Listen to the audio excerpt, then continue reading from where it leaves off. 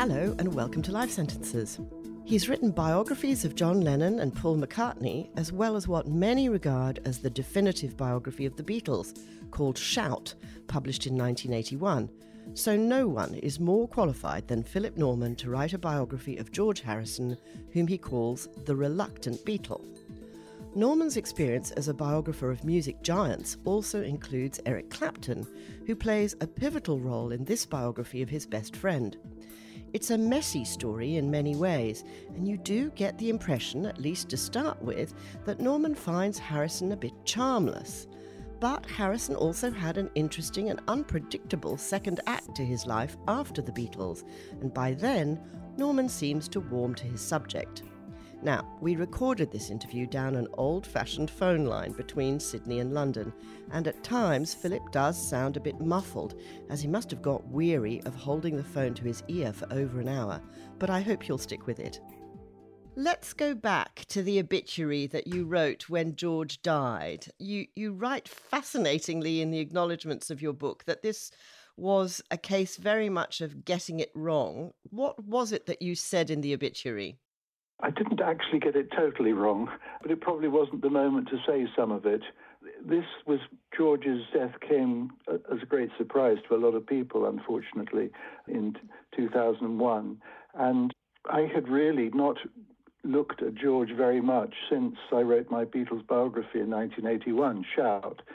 And he had always seemed to be rather perhaps the least sort of personable of the four Beatles, the one whose charm was never quite infallible, who always seemed to be signalling a kind of discontentment for what everyone assumed was the most wonderful existence and wonderful good luck.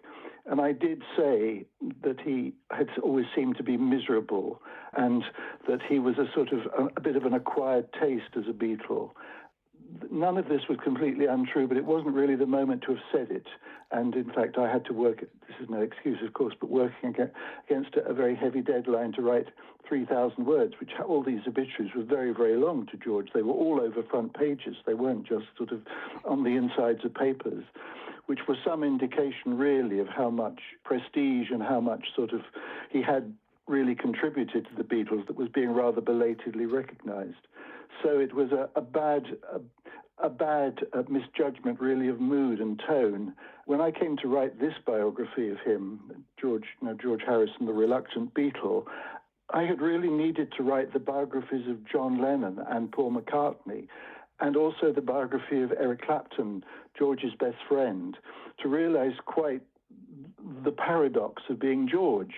The paradox of being George was that he seemed to be one of the foremost blessed beings on the face of the earth, and yet on the inside suffered continual sort of snubs and slights, being underappreciated and sidelined because of the enormous talent, the very, very prolific talent as songwriters of John Lennon and Paul McCartney. And he had to really work hard for years to get any sort of equality. He never really got equality, but to get any sort of footing, creative footing inside the Beatles, apart from being the lead guitarist. That took him a long, long time.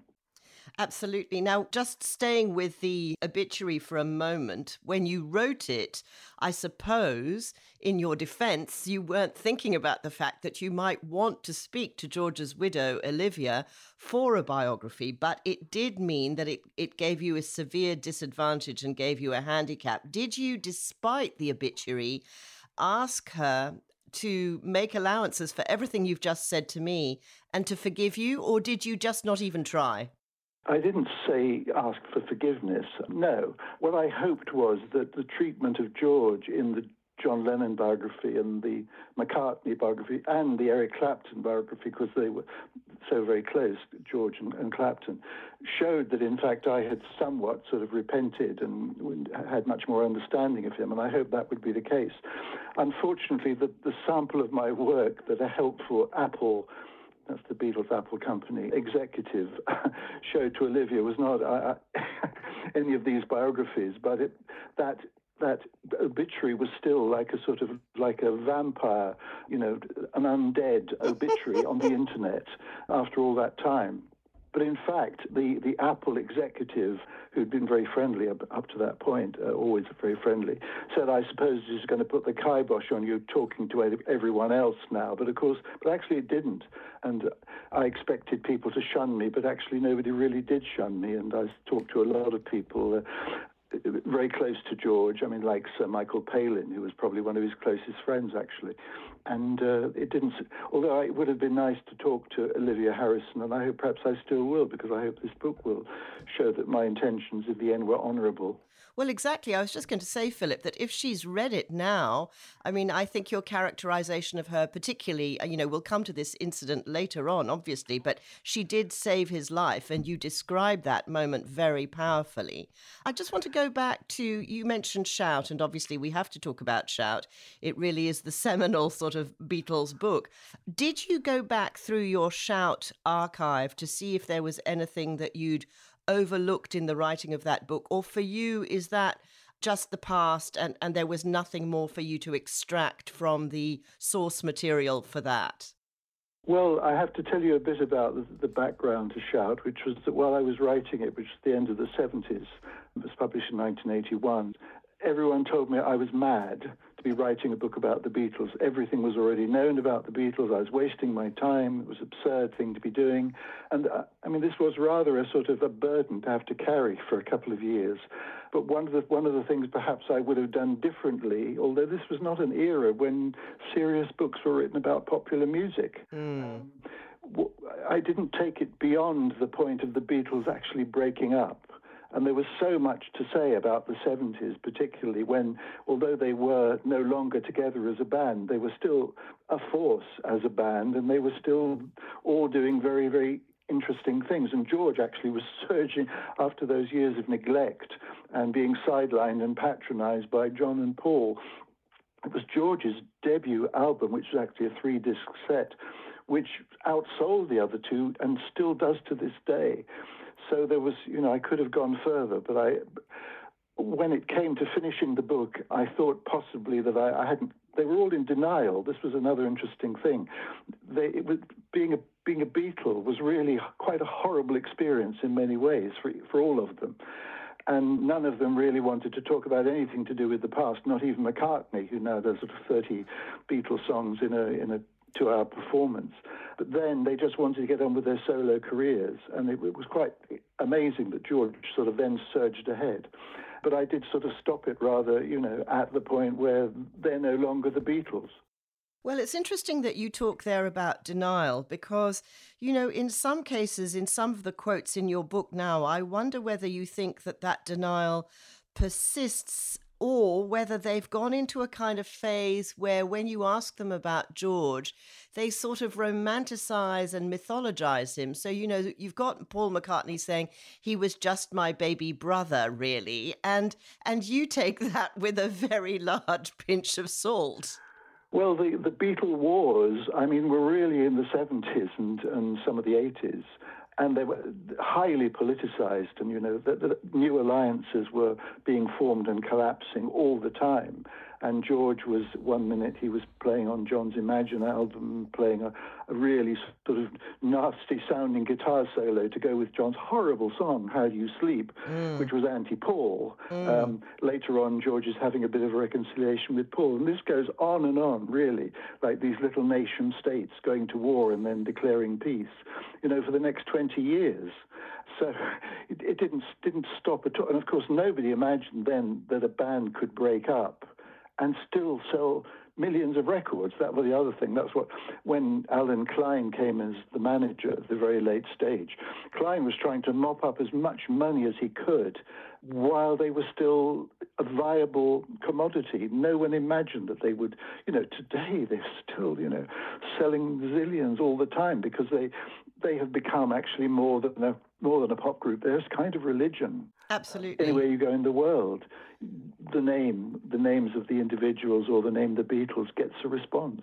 So, what do you make, Philip, of the release of this last song? I mean, we're talking at a very funny moment, really, because Paul has just been touring here. And as you say, he's got this epic, epic show which displays phenomenal stamina. He's on stage for 3 hours at the age of 80. And of course, we've got this new song. And then there's the whole potential of reworking songs using AI, mixing their voices with other artists. I mean, this could go on and on and on forever. I don't think it will, because there were only 4 songs on that tape, 2 of which were used in the Beatles anthology. This one is just terrible. There's no other word for it. It doesn't sound like the Beatles, doesn't sound like John Lennon. It sounds a bit like an outtake by the Electric Light Orchestra in the mid-70s. Ouch! Well, sorry about that. But also, as for AI, what was AI doing? Was it out making a cup of tea when they were actually recording? I mean, I just don't know. If it's just supposed to have cleaned up John's vocal, track, well, it doesn't seem to have at all. It's just a mess. Let's just go back to the beginning of the story, because one of the things that I found very touching in your book is George's mother's absolute reverence, really, for him. Her love for him is absolutely unwavering. And I wonder whether you could talk a little bit about his parents and his beginnings. Well, of course, they were very, very humble beginnings in a tiny little house in the district of Wavertree in Liverpool, very, very working class. Paul and John were of a different class. That was one of the other ways of sort of, making George feel a little bit sort of downtrodden, because he was never really made conscious of how he spoke with that broad Liverpool accent until he got to know John Lennon, who was brought up by his Aunt Mimi, who was the most ferocious snob. And even John was a bit sort of, a bit embarrassed by George's accent. Paul's father had a sort of lower management job in the cotton industry.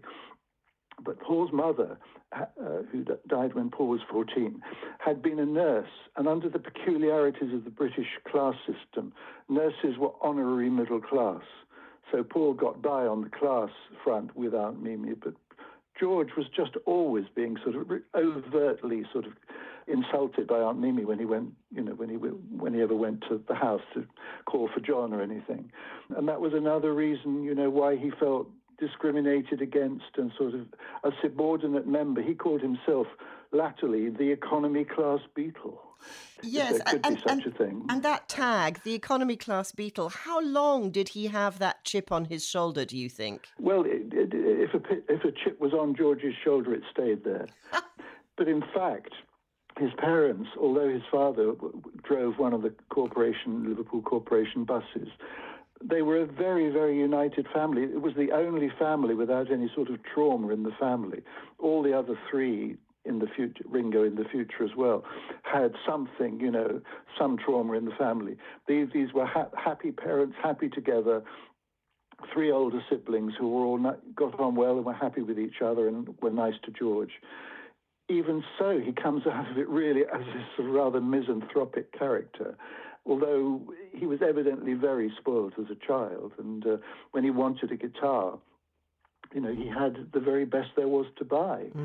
He had started on a little sort of Spanish-style model, but soon graduated to this lovely big shiny Hofner guitar with a cutaway and tuning knobs. And it was probably, it was far better guitar than John or Paul had. I think that was really why they wanted him in the group, really, because it was the guitar rather than George. You say that obviously John and Paul were highly competitive, and that's what yielded such riches. By comparison, in terms of temperament, I mean, we've talked a little bit about him being a rather sort of, well, you characterize him as rather dour and graceless and terse in many instances. Was George a bit of a loner, and did he not have any kind of competitive streak? Well, he had a very strong creative streak. I mean, I call him the reluctant Beatle. He wasn't a reluctant musician at all. He taught himself from the age of 14 how to play the licks, the solos on American records that no one else could work, or very few, certainly of his age, could work out for themselves the way he did, by simply persevering and listening to them over and over again and teaching himself. So he wasn't at all a reluctant musician. The reluctance came in later with the screaming, the absolutely mindless screaming of the era we call Beatlemania, the first Beatlemania era. And he really resented the fact that these solos that he crafted and copied and perfected were being drowned and were not listened to. That was what he really disliked. That was the reluctant side of him. I should say that as well, that he was the only one whose parents, particularly his mother, who was absolutely lovely woman, full of personality and full of energy. She was terrifically energetic person and absolutely supported him, but had a lovely sort of streak herself, a slightly anarchic streak. And that's why she got on so well with John Lennon. She said they were just a pair of fools, because she just got John immediately, which aren't, Paul's dad was very worried by John, said to Paul, he'll get you into trouble, son, And then, yes, later on, she would not only answer his fan mail, which came by the sackload, but she would obviously sometimes continue correspondence with these young women who had written to George, and she would continue writing to them. They'd be her pen pals for years and years afterwards, and strange women would come up to George in later life and say, I used to write to your mum. Their whole their quite small house where they were living was like a grotto full of all this stuff that George was sent, like banners saying we love George, giant teddy bears, that sort of thing. They absolutely loved it. And of course, it was absolute torture to John's snobbish Aunt Mimi, and Jim McCartney, Paul's dad, didn't know what to make of it, nor did Ringo's mum. But Louise probably would have liked to have been a bit of a performer herself. She ran, she did things like she ran ballroom dancing classes at the Busman's Social Club, that sort of thing, And of course, she was just totally. The other great thing about her was, yes, at the top of the stairs when you went into their house, there was a life-size photograph blow-up of George at the top of the stairs in his Beatle kit and his fringe, so that no one who came into the house could miss seeing this. Now, and yet, you make the point that there is no plaque on his home. There is nothing to denote where he lived or his birthplace. What is this about? I just don't know. I mean, there have been various suggestions, although, Liverpool has been notoriously slow to recognise its most famous sons, and both John's former home and Paul's are now National Trust properties, and there are tours of them, not George's, and not Brian Epstein's house. It's only recently that a rather modest statue, the manager who really was the making of the Beatles, without any experience in that sort of world at all. It's only very recently there's quite a modest little bronze statue to Brian Epstein near the site of the Epstein electrical store in the middle of Liverpool. It's perverse, isn't it? It's difficult to understand why there wouldn't be another sort of place on the sort of Stations of the Cross or on the pilgrimage route, if you like. Yeah, and there is a plaque even in the house in West Derby, which was the Casbah Club, which Pete Best, the sacked Beatle, his mother started a little sort of basement club when the Beatles were still the Quarrymen, and that has a plaque, but not George's, not the house, the tiny little house. Dickensian, with an outside toilet and only 4 rooms, where this large family lived. Nothing to mark it at all, although people, of course, know it and do make pilgrimages there. And this snub continues later through his life. So by the time that he's done the Concert for Bangladesh, which is a pivotal moment in terms of rock music and philanthropy coming together in this unique way, by the time he dies, he's raised millions for UNICEF. And John and Paul have got their knighthoods and all these honorifics. And he's still just stuck with the MBE he got for being a Beatle. That's right. The other great injustice is that Brian Epstein didn't even get the MBE, which is the very, the most humble decoration, the lowest on the list. George, yes, had raised untold millions beyond the Concert for Bangladesh. But the fascinating thing about George is that he is a massive contradiction. So he can rise to the heights, I mean, of nobility, really, because the concert for Bangladesh wasn't a question of his telling his underlings to organize it. He did a lot of the organizing himself, ringing up people, asking them to be in this concert, which turned into 2 concerts. So he's the height of nobility. At the next minute, he's the depth of disloyalty and sleaze by sleeping with Ringo's wife, first wife, breaking the first law of Beatledom. You do not do that to another Beatles wife.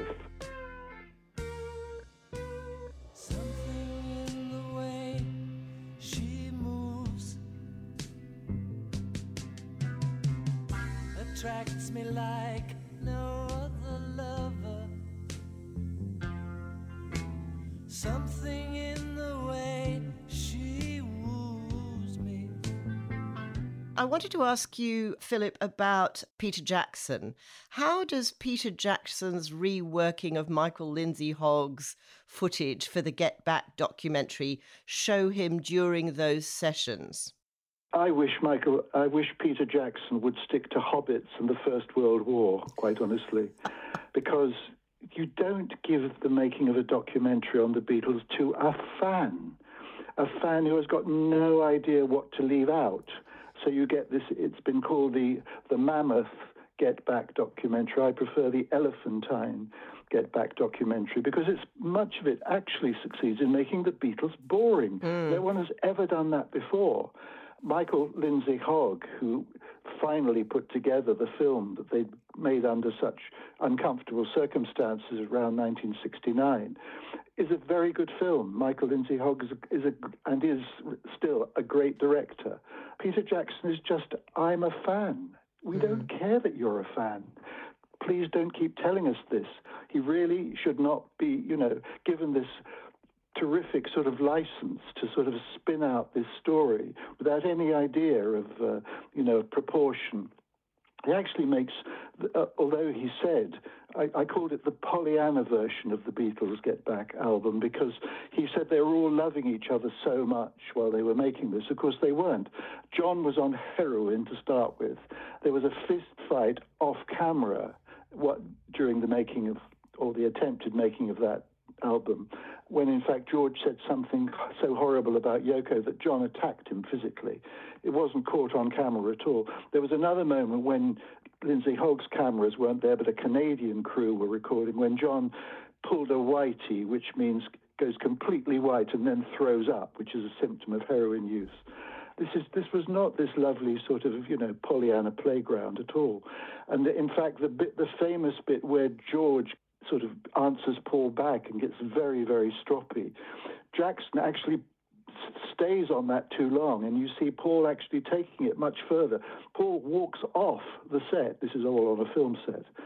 Comes back in a moment, but actually the row is much worse than it's always looked previously, because Jackson cannot stop putting everything in to this huge mishmash.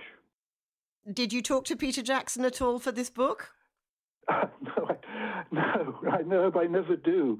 The worst sort of boring, didactic, obsessive fan is the most boring person in the universe. Now, you did manage to talk to George Martin before he died, obviously. And a lot before that as well. Yes, and obviously. Fact, Martin, at quite an early stage, admitted that as he put it, he was always rather beastly to George in the recording studio because he was so taken up with this amazing talent of Lennon and McCartney that made such creative leaps all the time. And Martin couldn't help be fascinated by that. And yet you point out to us all those moments that are such sort of crucial moments in Beatles sound, like the 4 notes, I think, that introduce And I Love Her. Just 4 notes, and you say made up on the spot. So with George, in that particular instance, is his brilliance improvised? Well, it's very much, yes, or perhaps ad-libbed is better, because Paul or John, firstly Paul and John together, but later on individually, would bring in a new song, and George and Ringo have to pick it up in a very short time. And George would nearly always improvise or ad-lib something, which would linger in the memory as long as the vocal. in so many ways. Martin said originally he would just lead George to the piano and spell out on the piano, Martin, the solo he thought George should play. Right. He gave that up quite quickly because at the beginning Martin was, these producers, they weren't called producers, they were called A&R men, artist and repertoire men, were absolutely, they were omnipotent. They signed the artists, they decided what the artists would record and then recorded them. And Martin had this complete, total power. He was a despot, very nice man in many ways, but still had this power. But he soon had to yield it, of course, because Lennon and McCartney in particular were making these extraordinary leaps, and every single album was, an extraordinary sort of, advance on the last one. And was George the sort of musician who was interested in lingering in the control room, or was he someone who just did his bit in the studio and then left? Well, they were still, they had a great sort of unity, even with this sort of inequality within them. And actually, later on, George became a really good producer. Paul was a terrific producer, and John was never very interested in it. But George, and particularly as the warfare went on inside Apple, their Apple company, there was an Apple record label, which Paul really ran and dictated. After Paul walked out, really, over the appointment of Alan Klein as their manager, George was the one really left in charge of the Apple label and did some very good work and produced a lot of things after that. And actually was a producer. He became a film producer too, a film mogul, in fact. There were lots of sides to him that didn't exist to the others. John was more than a musician, of course. He was a poet and an artist and all the rest of it. But George had surprising other dimensions. So another contradiction of George, he cares passionately about nature and the environment and flowers, things like that, his gardens, but he cannot live without the smell of petroleum from the pits at Grand Prix racing. So he's a huge Formula One fan as well. Just as he makes an album railing against what he calls the material world, but he also writes the first pop song complaining about income tax. So wherever you look with George, there is a contradiction. Absolutely everywhere there's a contradiction. He could be very, very generous.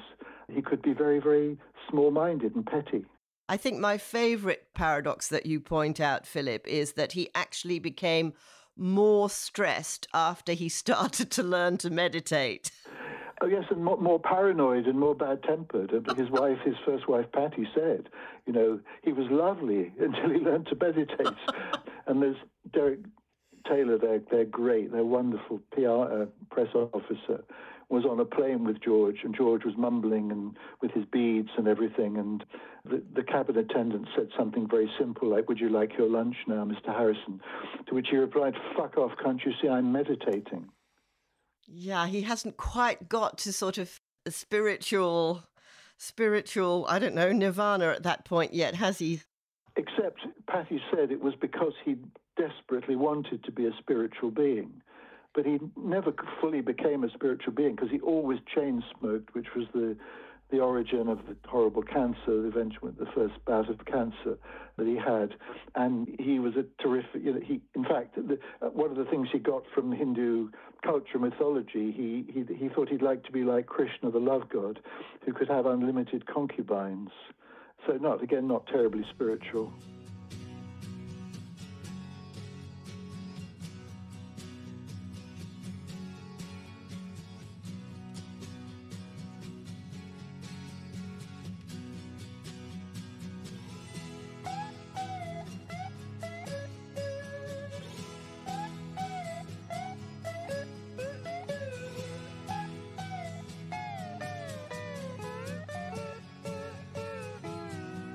My sweet Lord.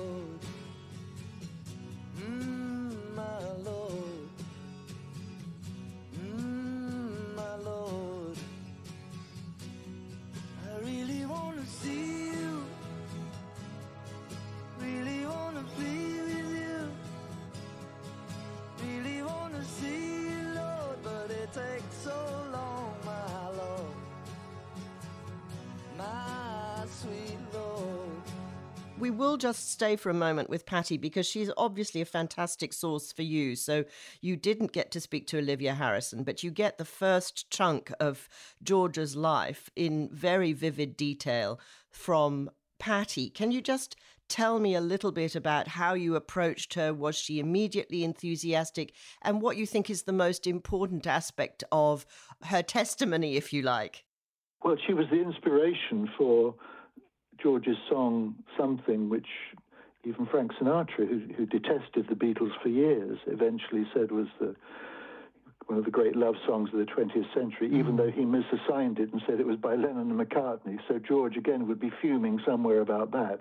But she was really was and is a wonderful person because she has no bitterness at all. She has a lot of humour about their time together, and which didn't end well, and she left with a pitifully small divorce settlement. I mean, really ridiculous when you think of what people get today in settlements. It was just insultingly small. But she just didn't care. She really wasn't in it for the money.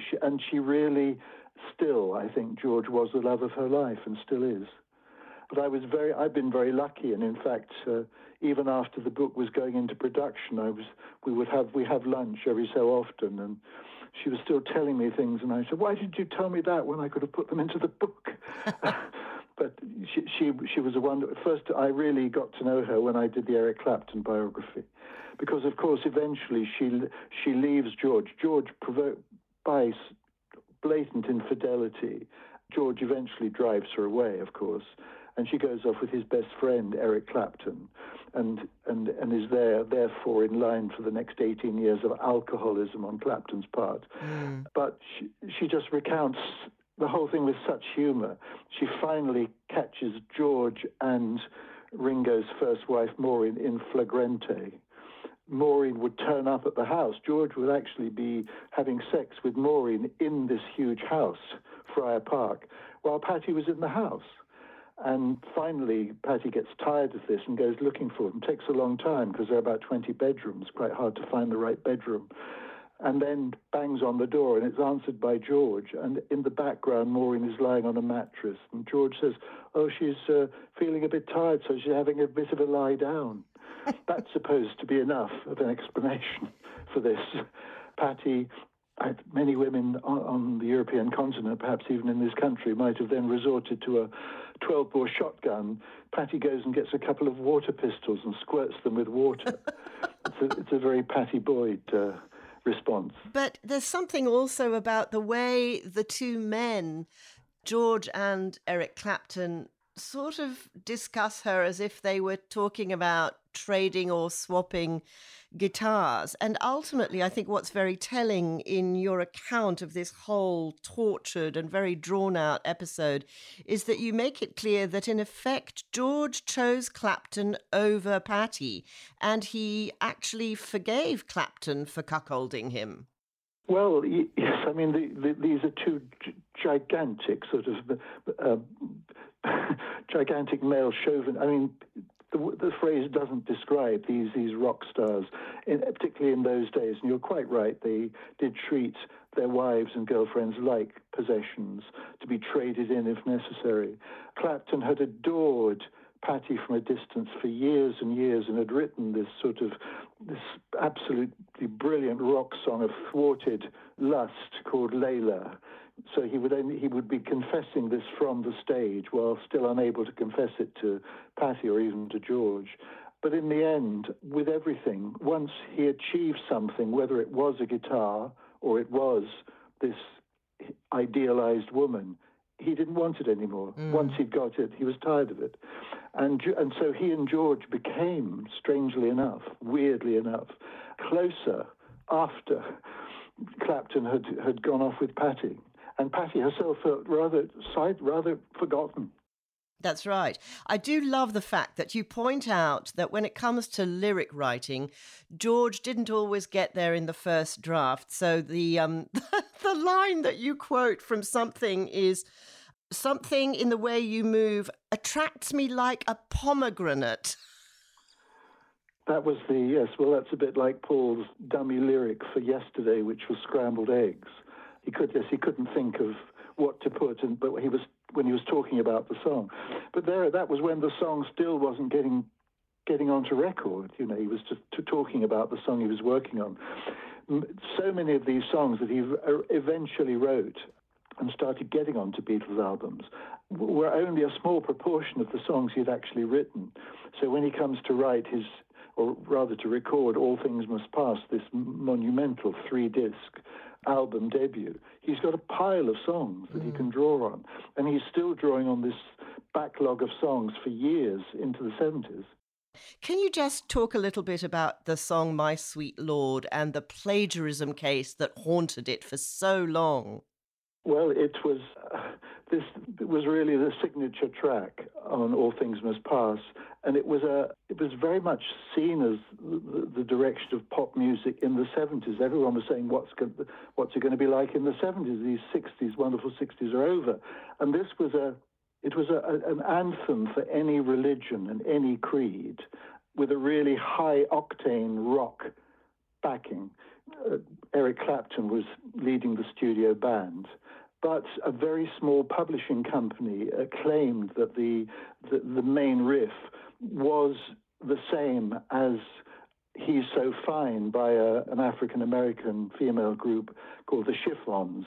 And it was. They were. The two notes, the few notes were identical, but that wasn't the whole song at all. And George himself, in fact, he'd been trying to write a spiritual, but it was more in the Edwin Hawkins singer, Oh Happy Day sort of mode. And he'd just gone on to use a slide guitar, and that was all very much part of the sound. And he was rather worried about this himself. So his great friend, Billy Preston, who he'd brought into the Beatles' last recording sessions, because Billy Preston was such a lovely person, so lovely and good-humoured as well as brilliant. He thought it might lighten the tension, which he did actually for quite a bit. So Billy Preston is actually in the Beatles briefly, playing keyboards. Billy Preston brings out an album just a bit before George's All Things Must Pass, and George gets him to do My Sweet Lord as in a sort of soul arrangement, thinking if there's any trouble, that's where it'll show itself. It's rather like George testing the water with an elbow to see if there's going to be any trouble, and there wasn't, because Billy Preston's version didn't sound like He's So Fine. But in the end, the litigation over this, a very small publishing company with a very portentous name called Bright Tunes, keeps on and on with this litigation against George. At the beginning, Alan Klein is still sort of managing George, and not quite, the Beatles aren't quite out of Klein's clutches yet. So he's trying to settle the matter for George. But during the course of this, George gets rid of Klein as his manager, so then Klein tries to stir it up and make it even worse against George. And it isn't really settled for years and years, and George has to appear in court and, in a rather humiliating way and show his songwriting process. It was always accepted it was unconscious plagiarism, but still it was very similar. Eventually George gets to own the rights to He's So Fine, so he can plagiarize it as much as he wants. Yes, well, that is the privilege of being enormously wealthy, I suppose, in terms of the kind of satisfaction of revenge that you can exact. But did that experience, Philip, haunt him creatively in that did he then become very wary of listening to other things in case he sort of unconsciously absorbed them? He did, yes, he did. And Patty said he was terrified, and he didn't even like to listen to the radio in case he, by some sort of osmosis, absorbed some melody unconsciously. Later on, he had bigger problems than that in the last few years of his life. He also didn't have all the money in the world in the last few years of his life, so that did recede and other problems took their place. But the final chapters of George's life were really unremitting sort of stress and pain and suffering and financial peril, from which he was really only rescued by the the Beatles anthology project, which of course was hugely successful. George had no interest in his past as a Beatle at all, but he had to admit that, that had really bailed him out, and almost at the end of his life. But in terms of rescue and bailing out, you talk about writing about those issues around debts, mounting debts, I think at one stage £36 million, and also a very, very messy, complicated fraud that was being perpetrated against him. George fell rather by accident into film production because his friends, the Monty Python team, he always said the Monty Python Flying Circus television series at the end of the 60s had saved his sanity during the worst years of the worst periods of the Beatles breakup and the bitterness that was around. They went into doing feature films, and they did one. The first one was pretty sort of irreligious and sacrilegious, but the second one, Monty Python's Life of Brian, was totally sacrilegious and offensive to any religion in the world, would never be made today at all. And the financiers only saw it at a late stage, or only while it was actually in production, and pulled the plug. And again, with a total contradictory behavior that George is so good at, he spent years restoring this Gothic folly called Friar Park in Henley-on-Thames in Oxfordshire. And it's his pride and joy, and the gardens in particular. He loves gardening, and he hopes he's going to be remembered as a gardener even more than a musician. And yet when the Python team get the plug pulled on their movie, George mortgages Friar Park to give them the money to finish the film. And by that means, a company called Handmade Films, with himself and his then business manager, who was an American called Dennis O'Brien, then find themselves the producers of some of the most significant films of the sort of British cinema renaissance of the 1980s. What George doesn't realize is that he and Dennis O'Brien have an absolutely equal partnership, which means that when they have to take a bank loan to finance some production or other, each of them signs the guarantee for the repayment of the loan. Dennis O'Brien told George that he was co-signing these guarantees that George was signing, but he didn't. So only George had signed these guarantees for several films which had not been successful. So if all the bank loans were called in, yes, it would have been something around £36 million that he would have had to pay, which he didn't have. So that was another really dreadful sort of vexation, torment of his final months of life, when he's really, he's got really terrible cancer and is really a sort of wandering the world in search of a cure. And of course, he could have died earlier in this terrifying attack which took place at Friar Park. And you suggest that really, if it hadn't been for Olivia, he might well have perished. I hadn't realised until I read your account just how many times he'd been stabbed. I think you say he was stabbed 40 times. 40 times, a lot of it very near the heart. This was an awful sort of parallel, really, with the assassination of John Lennon, because it's someone who had been a fan and has somehow or other got it into their head that being a very, very obsessive Beatles fan, but somehow formed the idea that the Beatles had betrayed the ideals that they had seemed to plant in the world in some way or another, or perhaps betrayed their fans by just not continuing as the Beatles. And that was Mark David Chapman, who shot John outside the Dakota Building, and this other man who got in, who penetrated a lot of security, because after John's assassination, George had a lot of security installed at Friar Park. This man managed to get through past a blind spot in the CCTV cameras and into the house. And he had a knife, and he also had a sword from a statue of St. George and the Dragon. So he had a bit of St. George in his hand to try and kill George, or try and attack George with. And Olivia came along and actually whacked the bloke with a standard lamp, with a heavy base of a standard lamp. She herself was rather badly hurt. And the police were there in a moment. But it was a horrifying attack. And it could have been, yes, he could have been the second Beatle to be assassinated. And he never really quite recovered from that. Took months and months to recover. It never quite did. And then the second and much more serious bout of cancer came, from which there was no remission at all. Sunrise doesn't last all morning.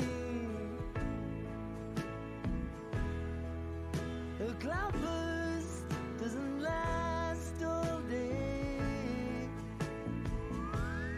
Soon as my love is up and has left you with no warning,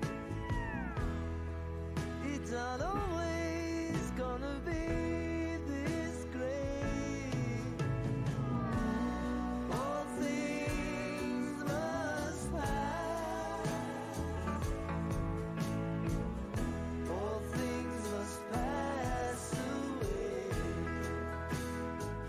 I just want to go back in time now, because really you say, well, you quote him, I think, saying that the only person that ever impressed George was Ravi Shankar. And I was wondering whether you could expand a little bit on that and explain or theorize a little bit about what you think the dynamic of that relationship was. Was it one of student and teacher?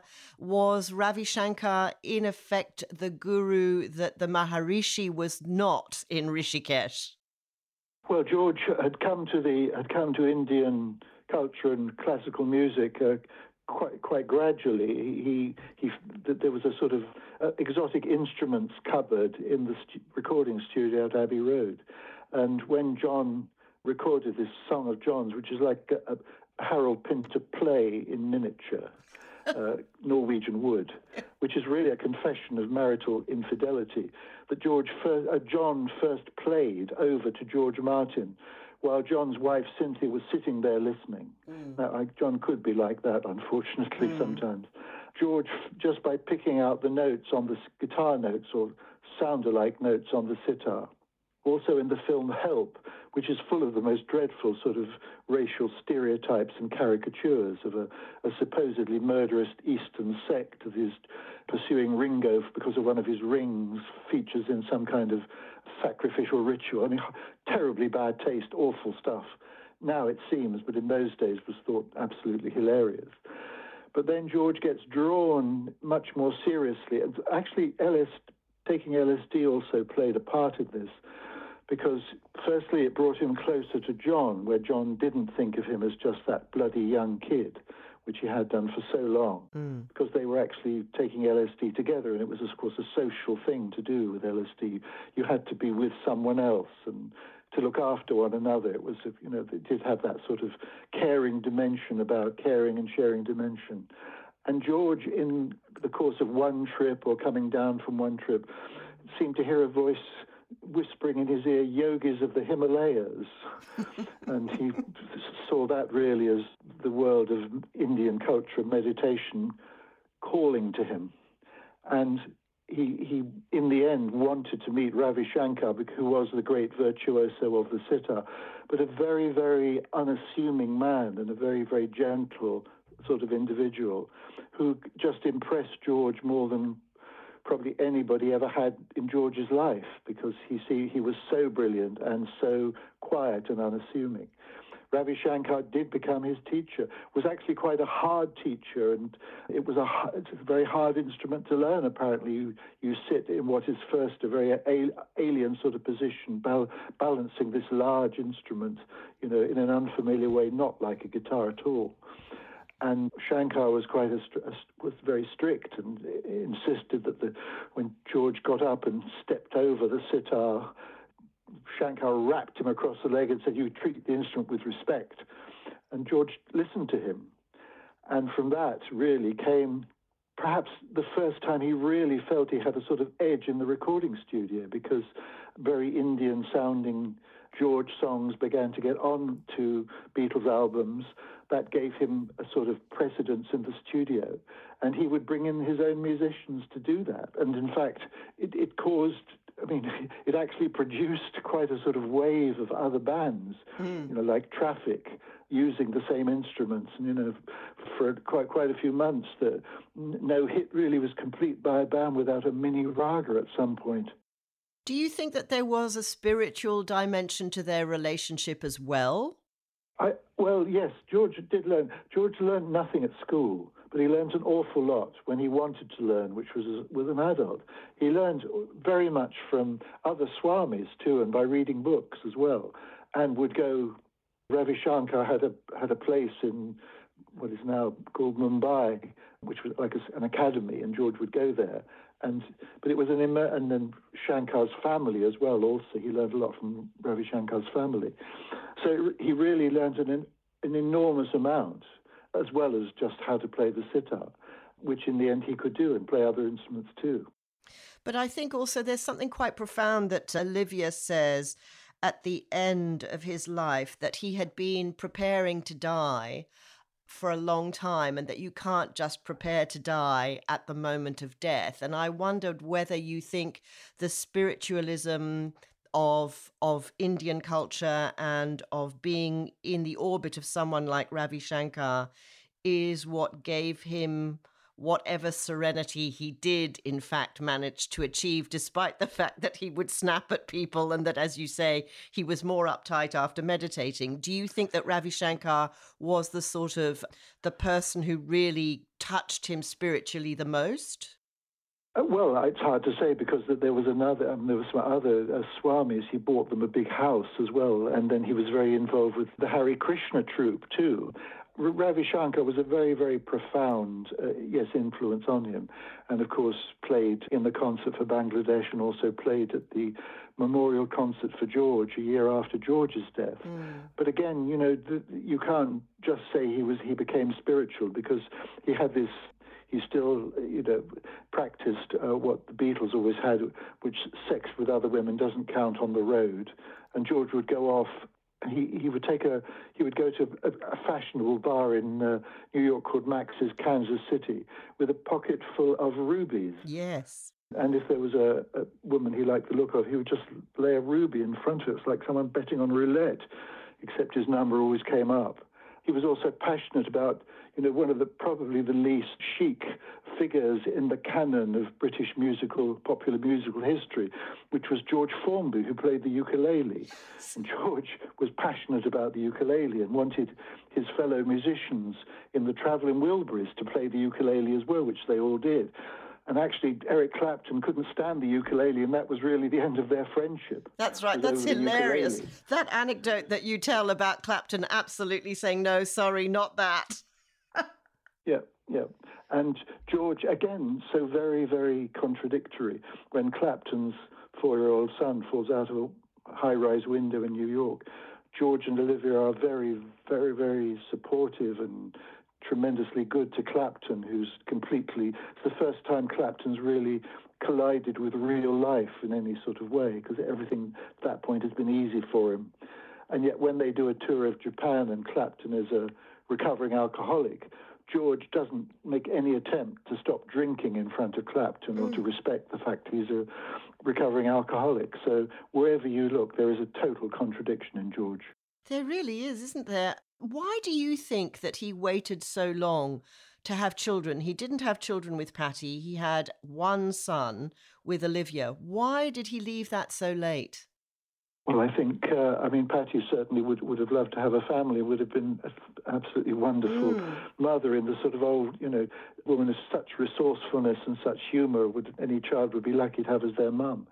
I don't think it really sort of it didn't occur to him when he was with Patty, and then it actually did. So it was a tremendous humiliation for him, because, to be a Beatle and be walked out on by your wife, which is what happened, was a huge humiliation. But he found someone who in Olivia, who knew how to handle a rock star, which is more than just handling George as a person, it's handling this entity as well. And it wasn't too long before, she was quite a bit younger than George, and wasn't too long, but who can tell why no more followed? I don't know. We can't finish this conversation without mentioning the fact that there is an Australian dimension to George's property portfolio. Oh, yes.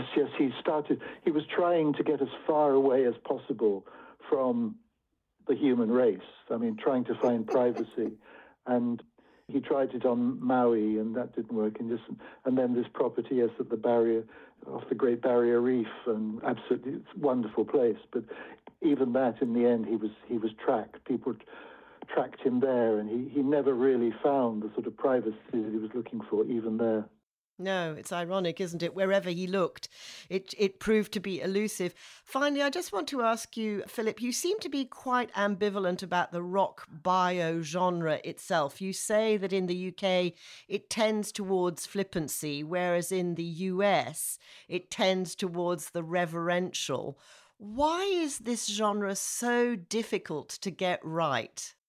Because it's not easy to do, to write about, popular music and to bring it, to deal with all the dross that you have to deal with, as well as, the wonderful characters and the bizarre experiences and the exalting music.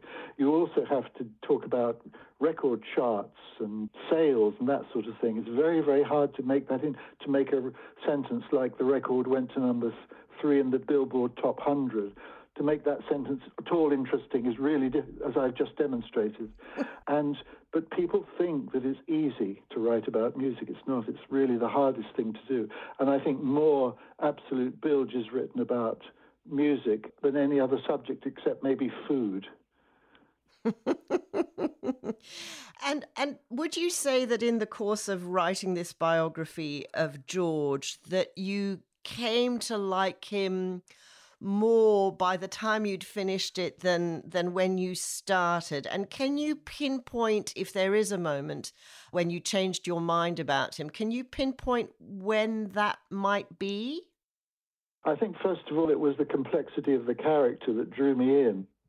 But then sympathizing with him, I think, was what...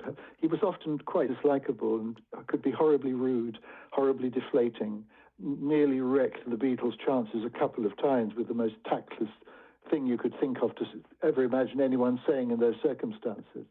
But really just sympathizing, I think.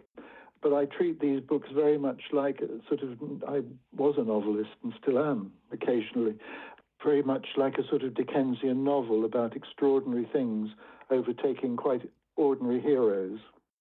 Well, I know that you've said in a piece that I read in The Guardian, don't ask me when I'm going to write about Ringo.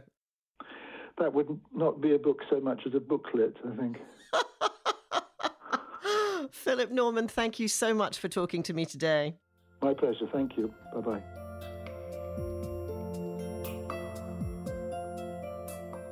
There may never be a Philip Norman biography of Ringo Starr, but the fascination with the Fab Four will never abate. And thanks to George's first wife, Pattie Boyd, Norman has plenty of fresh material to work with. I do wish Olivia Harrison had spoken to him, though, because her version of who George became when he had shed his Beatles persona would be incredibly valuable. Incidentally, Paul McCartney disliked Shout so much that he took to calling it Shite, but despite that, it has endured and become a classic of its kind. During our conversation, Philip Norman told me that he believes in biographer's luck, but said it was something you both hoped for and made yourself by leaving no trail unfollowed. He credits two sources who helped him uncover the complex extent of the fraud perpetrated against Harrison by crooked management. It took some forensic accounting to get to the bottom of. Thank you for listening to Life Sentences. The show is produced on Darawal country by me, Caroline Baum, and by David Roach for Two Heads Media, and edited by Kira Jordan for Pipe Wolf Media. Music is composed and performed by Amanda Brown.